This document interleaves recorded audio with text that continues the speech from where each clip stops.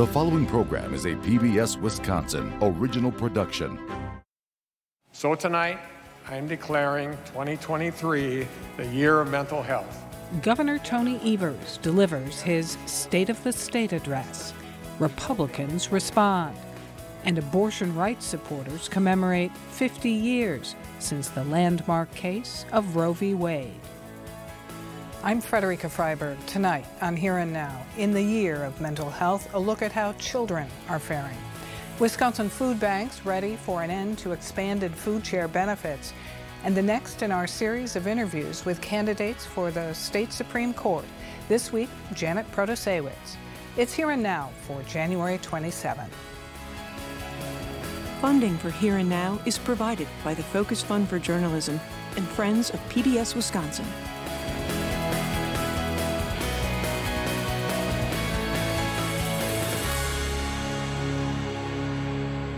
This week, Governor Tony Evers delivered his fifth State of the State address before the full legislature, covering a wide range of priorities from mental health and forever chemicals to tax relief and shared revenue, all of which foreshadow what we can expect to see in his forthcoming budget, for which the governor and the legislature will have a whopping projected $7.1 billion surplus to work with.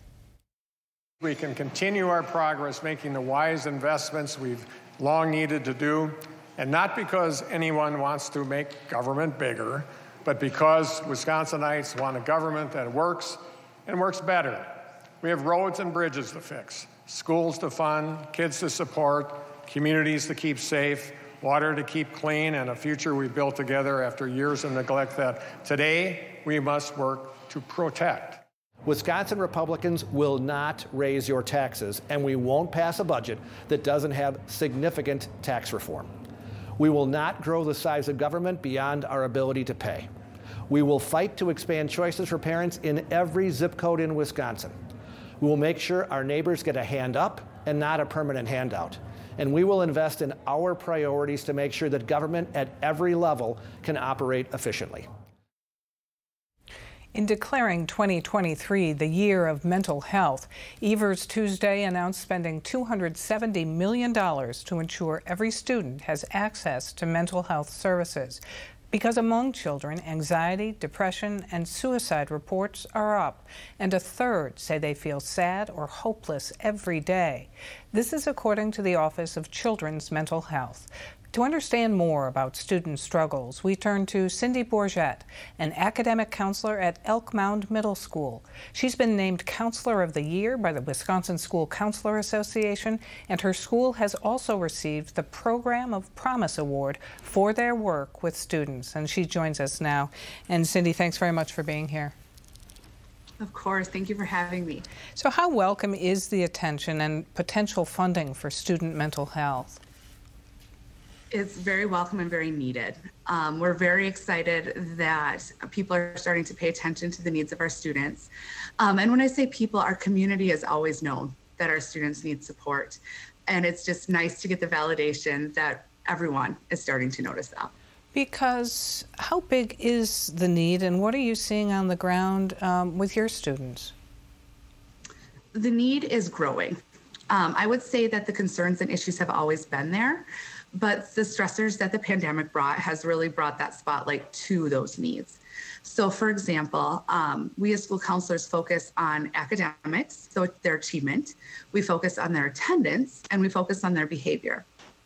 And here in Elk Mound, we have been focusing on absenteeism because we've been seeing an increase of school avoidance and anxiety since going virtual and coming back. And so school avoidance goes to anxiety. How so? I mean, what are students more anxious about? And I think we all, as people, have felt that urge when we're anxious to avoid something. And so students tend to be worried about things like grades. They get worried about things like how they're going to interact with their friends. But there's also that added worry of, I'm not with my parent, and I've been with my parent for the last 2 years, and what's happening when I'm not with them. And to be quite honest with you, a lot of our students are not able to identify why they're anxious. It's just there.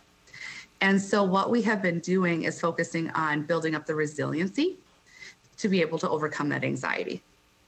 How do you build resiliency? What are the steps? What are the tools? It's multifaceted, really.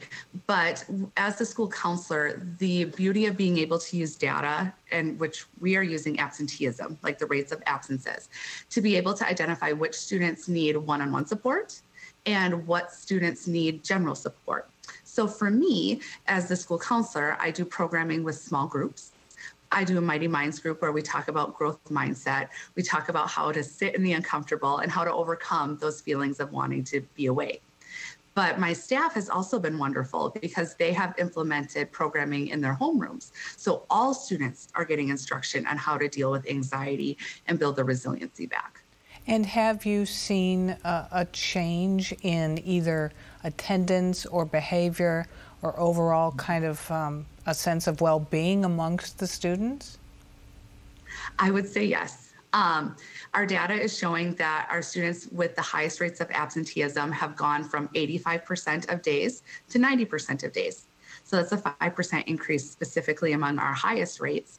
And then overall, our rates of students feeling connected to their building and their staff has increased 15% as well. So it can really have some significant changes and some significant attitude changes with our students. And how do you bring the families into this kind of mix of wellness? You make a wonderful point, because it's not just the school building where these feelings come from. And everyone in a student's life is reacting differently to the stress. And that's kind of the nature of life too, because there's always going to be stress. So what we've been doing with families is teaching them how to support their child when they're stressed, quick little things on how to be able to respond when a student doesn't want to come to school. But also we use a program called Care Solace, where anyone in the district, you don't have to have a student in the building, you don't have to work here, can use this service to be able to get connected to outside counseling services. So when the problems get too big, we here at the school are connecting you to the resources you need to overcome those issues. Your district also now has, I understand, a mental health coordinator. How meaningful has that been toward helping the school community? It has been a game changer, really, because as school counselors, we're here to help students within the school day and within the school building with their academics, their attendance, and their behavior. But anxiety and mental health doesn't just affect that. So when we have a student who has been identified as having a higher need, and so what that means is that they've been meeting with me pretty consistently, we aren't seeing improvement in grades or attendance, then it's maybe time to connect them with some outside services. That's what our mental health coordinator is able to do. And they're able to help the family maneuver that system because, as we all know, it can be kind of tricky. And so what better way to have the school help than to help them maneuver that process? I do understand that that coordinator is a grant-funded position, and so if there were any kind of sustainable funding going forward, that would be very welcome as well. I would agree. So listening to the State of the State address and all the wonderful opportunities and fundings that were being provided are very welcome and very appreciated. But as you're working with a student who is with you from K-12, so up to 15 years, being able to have a consistent source of income to make sure that those supports are there their entire school career is really essential. So as we move forward and as we really look at those concerns, considering consistent funding surrounding that would be appreciated. All right. Well, we leave it there. Cindy Bourget, thank you very much. Thank you. For 24-hour help, the Suicide and Crisis Lifeline can be reached by calling 988. In other state news, February will be the last month the people in Wisconsin will receive expanded food share benefits under a federal program that began during the pandemic. Some 400,000 households in the state struggle to afford food and receive food share. Under the formula for income-eligible participants, a household of one person, for example, receives $281 per month in regular food share benefits plus the extra $95 until that extra amount ends March 1st. The Feed My People Food Bank in Eau Claire has already seen increased demand, with 2.5 times the number of cars coming to a pop-up distribution site after families were notified that the extra benefits are ending. We go now to their executive director, Suzanne Becker, for more. And thanks very much for being here. You bet. I'm happy to be here. So in addition to people trying to prepare for the end of this extra benefit, describe how busy you've been over the past several years. Yeah, I can tell you that right now as we're speaking, we're doing a distribution and we have a line longer than we have seen since the heart of the pandemic. A lot of folks, and we've talked to a lot of these folks, and they're concerned, they're afraid. The higher food share benefits have been a game changer for many people, not only through the pandemic, but also through inflation and the high cost of living right now. And so this is going to be very difficult on many. And yet that expanded benefit is just a max of $95, but still you say a game changer? Oh, yeah. Yes, it has been. And we know that seniors and families, working families, it's just been what they needed to keep paying the bills, to keep providing for their families, and this is going to be difficult. Because what kind of strain have prices of food put on your food bank? Yeah, very true. The food supply, when you don't see food on your grocery shelves, it's certainly not hitting the food bank. So what it's caused is food banks across the country to spend a lot more money on purchasing food to make sure that we have enough, as opposed to the donated food. And of course, that costs a lot of money. And then when we see higher costs, and of course, higher gas prices affect our trucks, higher utility costs, all of that affects the food bank as well. But we have to do whatever we can to fill the gap for folks. Have you been able to kind of keep pace with the demand, with all of those things that you were just describing? We have. We work through Feeding America, and our community steps up, and they have done, tremendous things. We just have to do what we can. We have to continue to do it, and we just hope that folks will come for help. We know that there's a lot of people out there who have not had to do this before, come to our distribution, or come to a distribution in their community. And we really encourage that anybody listening will encourage that they do that. There is help there. We will do what it takes until this steady, until we are able to come back to a place that folks can do what they can do. So we know that people are kind of trying to prepare for the end of that extra benefit, but what if folks said to you about how they will weather less of a food budget come March? We did a survey not that long ago, and it was based around inflation, but it's the same type of thing. And there was a lot of discussion of we're keeping our heat very, very low, so that parents are going without so that their kids can have what they need. We're worried about seniors. Seniors is an area of folks that struggle to get to a food pantry, struggle to get out because of transportation. And also there's such a pride factor with seniors that we feel like we really need to be proactive in trying to reach them. So there's a lot of ways that people will figure it out. It's just not, it trickles down to our kids. I had a mom tell me that they were doing everything they could to hide it from their kids because they didn't want their kids to understand that they were struggling. And that, as a mom of two, that just hurts my heart. We need to provide the support that they need. In terms of helping seniors who might even be homebound, are there extra steps being taken there? We do work with Meals on Wheels, and we provide supplemental food bags to them. And those are meant to be supplemental, just so they have more. And also, because we live in Wisconsin and there's winter, and so when Meals on Wheels can't deliver, that provides food for them. We have upped that. We've just done a distribution for that, and we hope to do another one soon. It's wonderful to be able to work with Meals on Wheels who can already identify who those folks are. Absolutely. Well, Suzanne Becker, thank you for your work. Thank you. Thank you very much. As the nation and Wisconsin marked the 50-year anniversary of the Roe v. Wade decision this week, we take an opportunity to hear from young people across the state as Dobbs v. Jackson has now reverted abortion law to the states. When asked what issues are most important to them, many young voters said abortion rights. I think a woman's right to choose is very important. By overturning Roe, affluent women will always be able to get abortions. They'll always be able to get safe abortions. But women in underserved communities, women of color, women who live below the poverty line or just at the poverty line, their lives will be put in danger because they won't be able to get safe abortions.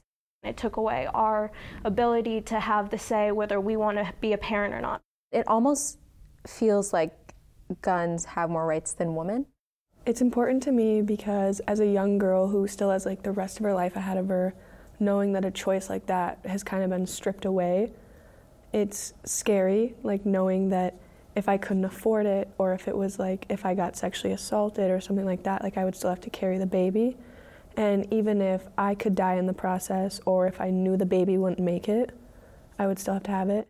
I think it'll cause a lot more negative side effects down the road than what people think. In Here and Now 2023 election reporting, the second in our series of interviews with the candidates running in the February 21 primary for the Wisconsin Supreme Court. There are 4 primary candidates vying for 2 spots moving to the April 4 general election, 2 conservatives and 2 liberals, and whoever wins will determine the ideological balance of the court. Milwaukee County Circuit Court Judge Janet Protasiewicz is one of the liberals in the race. She was a Milwaukee County Assistant District Attorney for 26 years before being elected to the Milwaukee County Circuit Court in 2014. Here's senior political reporter Zach Schultz with Judge Protasiewicz. What were some of the reasons that made you decide to want to enter the race? How critically important the race is and how critically high the stakes in this race are. I was at a pretty comfortable position in my life, quite frankly, and I sat back and started thinking about this race last spring. And the more I thought about it, the more I couldn't sit back and let partisan, far-right extremists hijack our Supreme Court. Because everything we care about is on the line. Everything I care about is on the line. I think that everything many, many people care about is on the line. I've had contested races. I like to campaign. I like people. The issues are so absolutely critical. I decided to get into the race. How did you come to the decision on how you would talk to voters about what you care about versus how some other candidates in this election are trying to keep everything pretty plain and talking about the law and the Constitution? Well, right. And I mean, I think that we pretty much know how much people care about certain issues. We pretty much know. So my position really is people who are just talking about the Constitution and the law. That's a personal choice of theirs, I suppose. On the other hand, they may not wish to share what their values or ideas are on some of the issues that are really, really important to voters. So when I talk to voters, I say, I can tell you what my values are. I can't tell you what I will do on any particular case, but I'll tell you what my values are. I'll tell you what I think is important. And that's really how I frame it when I talk to people, because obviously I have to follow the Constitution. Obviously I have to follow the law. But people are very, very concerned about a wide variety of issues. They're concerned about women's right to choose. They're concerned about fair maps. They're concerned about community safety. They're concerned about clean water. They're concerned about marriage equality. So we talk about those issues in terms of what my values are. So how do your values then translate to decisions from the bench? Well, I still have to follow the Constitution. I have to follow the law. But I think we all know that there is a significant ability to interpret the laws. The stare decisis, what has come before us. There's significant things that can be interpreted in different ways. And you can tell that just based on how courts split on their decisions and how there can be a very well-reasoned opinion and a very well-reasoned dissent, right? So you can tell that there are, well thought out decisions on both sides. But it's pretty clear to me, it's very, very clear to me that women and men in this state are very, very concerned about a woman's right to choose. Very, very concerned about it. And so I tell them, you should know my value. You should know my value. And my value is that, bottom line is, discuss the issue with your clergy, discuss it with your medical care provider, discuss it with your family or your significant other. But in the end, that decision is really your decision. That's what my value is. Where would you come down on it if a case is brought in front of the court? That's a separate evaluation. Along this path towards announcing and running, did anyone say, well, maybe you shouldn't broadcast those values so loudly? Maybe, in this kind of campaign, maybe you should code your language a little more so the voters know with a wink what you intend, but you don't say it so plainly. I don't know why I would do that. I mean, I certainly hear from the far right, she's telling you what she's going to do. The criticism is, if she's telling you what her values are, she's telling you what she's going to do. Certainly, I've heard the criticism, but I think voters want to know. I mean, these issues are really, really on the forefront. They want to know what kind of values a Supreme Court justice is going to bring. So here's what I say to that. We have had so much extremism. We have had so much of a thumb on the scale. We have had so much where you can kind of predetermine what an outcome of a case is going to be. And that's just absolutely wrong. You need a Supreme Court justice who's going to follow the law and uphold the Constitution. That's what you need. And so you need to let people know what you're thinking. Common sense and change. We're trying to get away from all of that extremism and bring common sense and change to our Supreme Court. And that's really what I keep going back to, common sense and change. And that's what people want. They're tired of the dysfunction on the Supreme Court. People tell me that they think the courts should be different, wholly different than the legislature and from time to time the executive branch. They should be steps above. They should be places of integrity.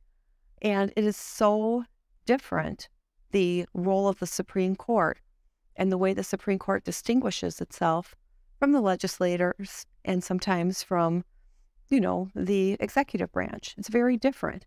And you want to bring that back. You want to bring back that change, that common sense, that decorum, that dignity, that integrity to the Supreme Court.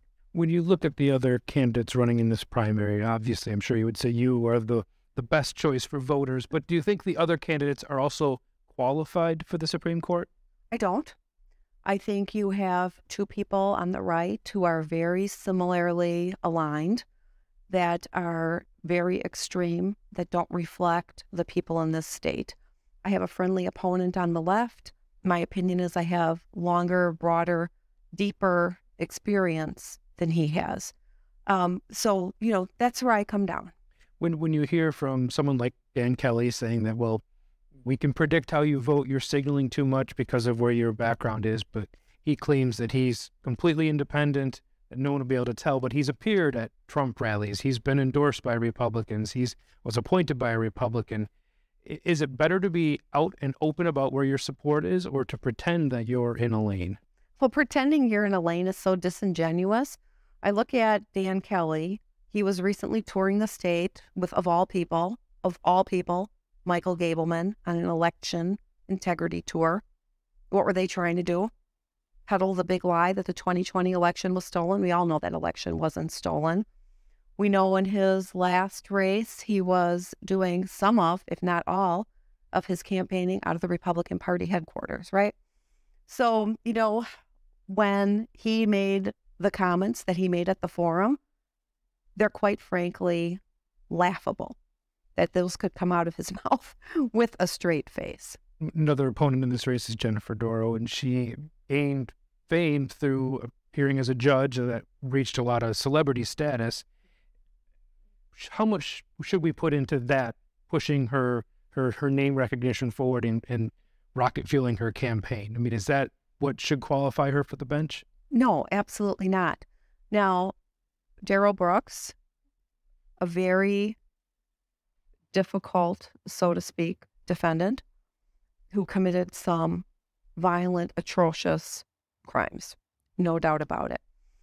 I've told you I've spent 3 years in homicide and sexual assault court, 2 years with those drug dealers, a year with those domestic violence offenders. Darrell Brooks' personality is not a unique personality. I've seen his personality in court over and over and over with the types of cases that I've handled. That's our job as a judge, to handle that type of personality amongst many others.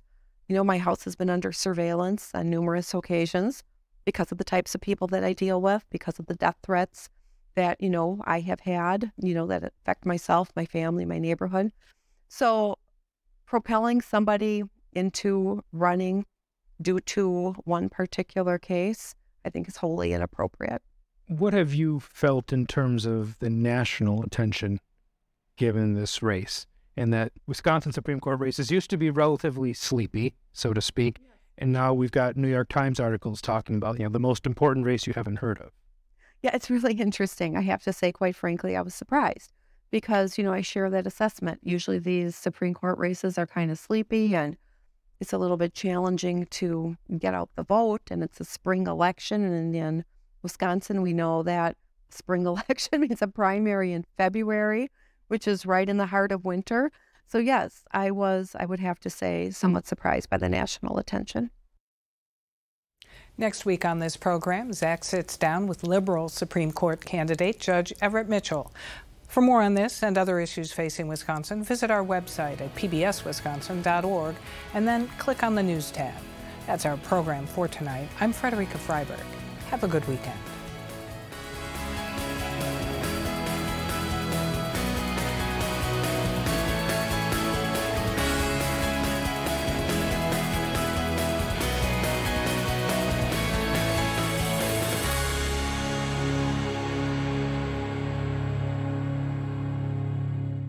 Funding for Here and Now is provided by the Focus Fund for Journalism and Friends of PBS Wisconsin.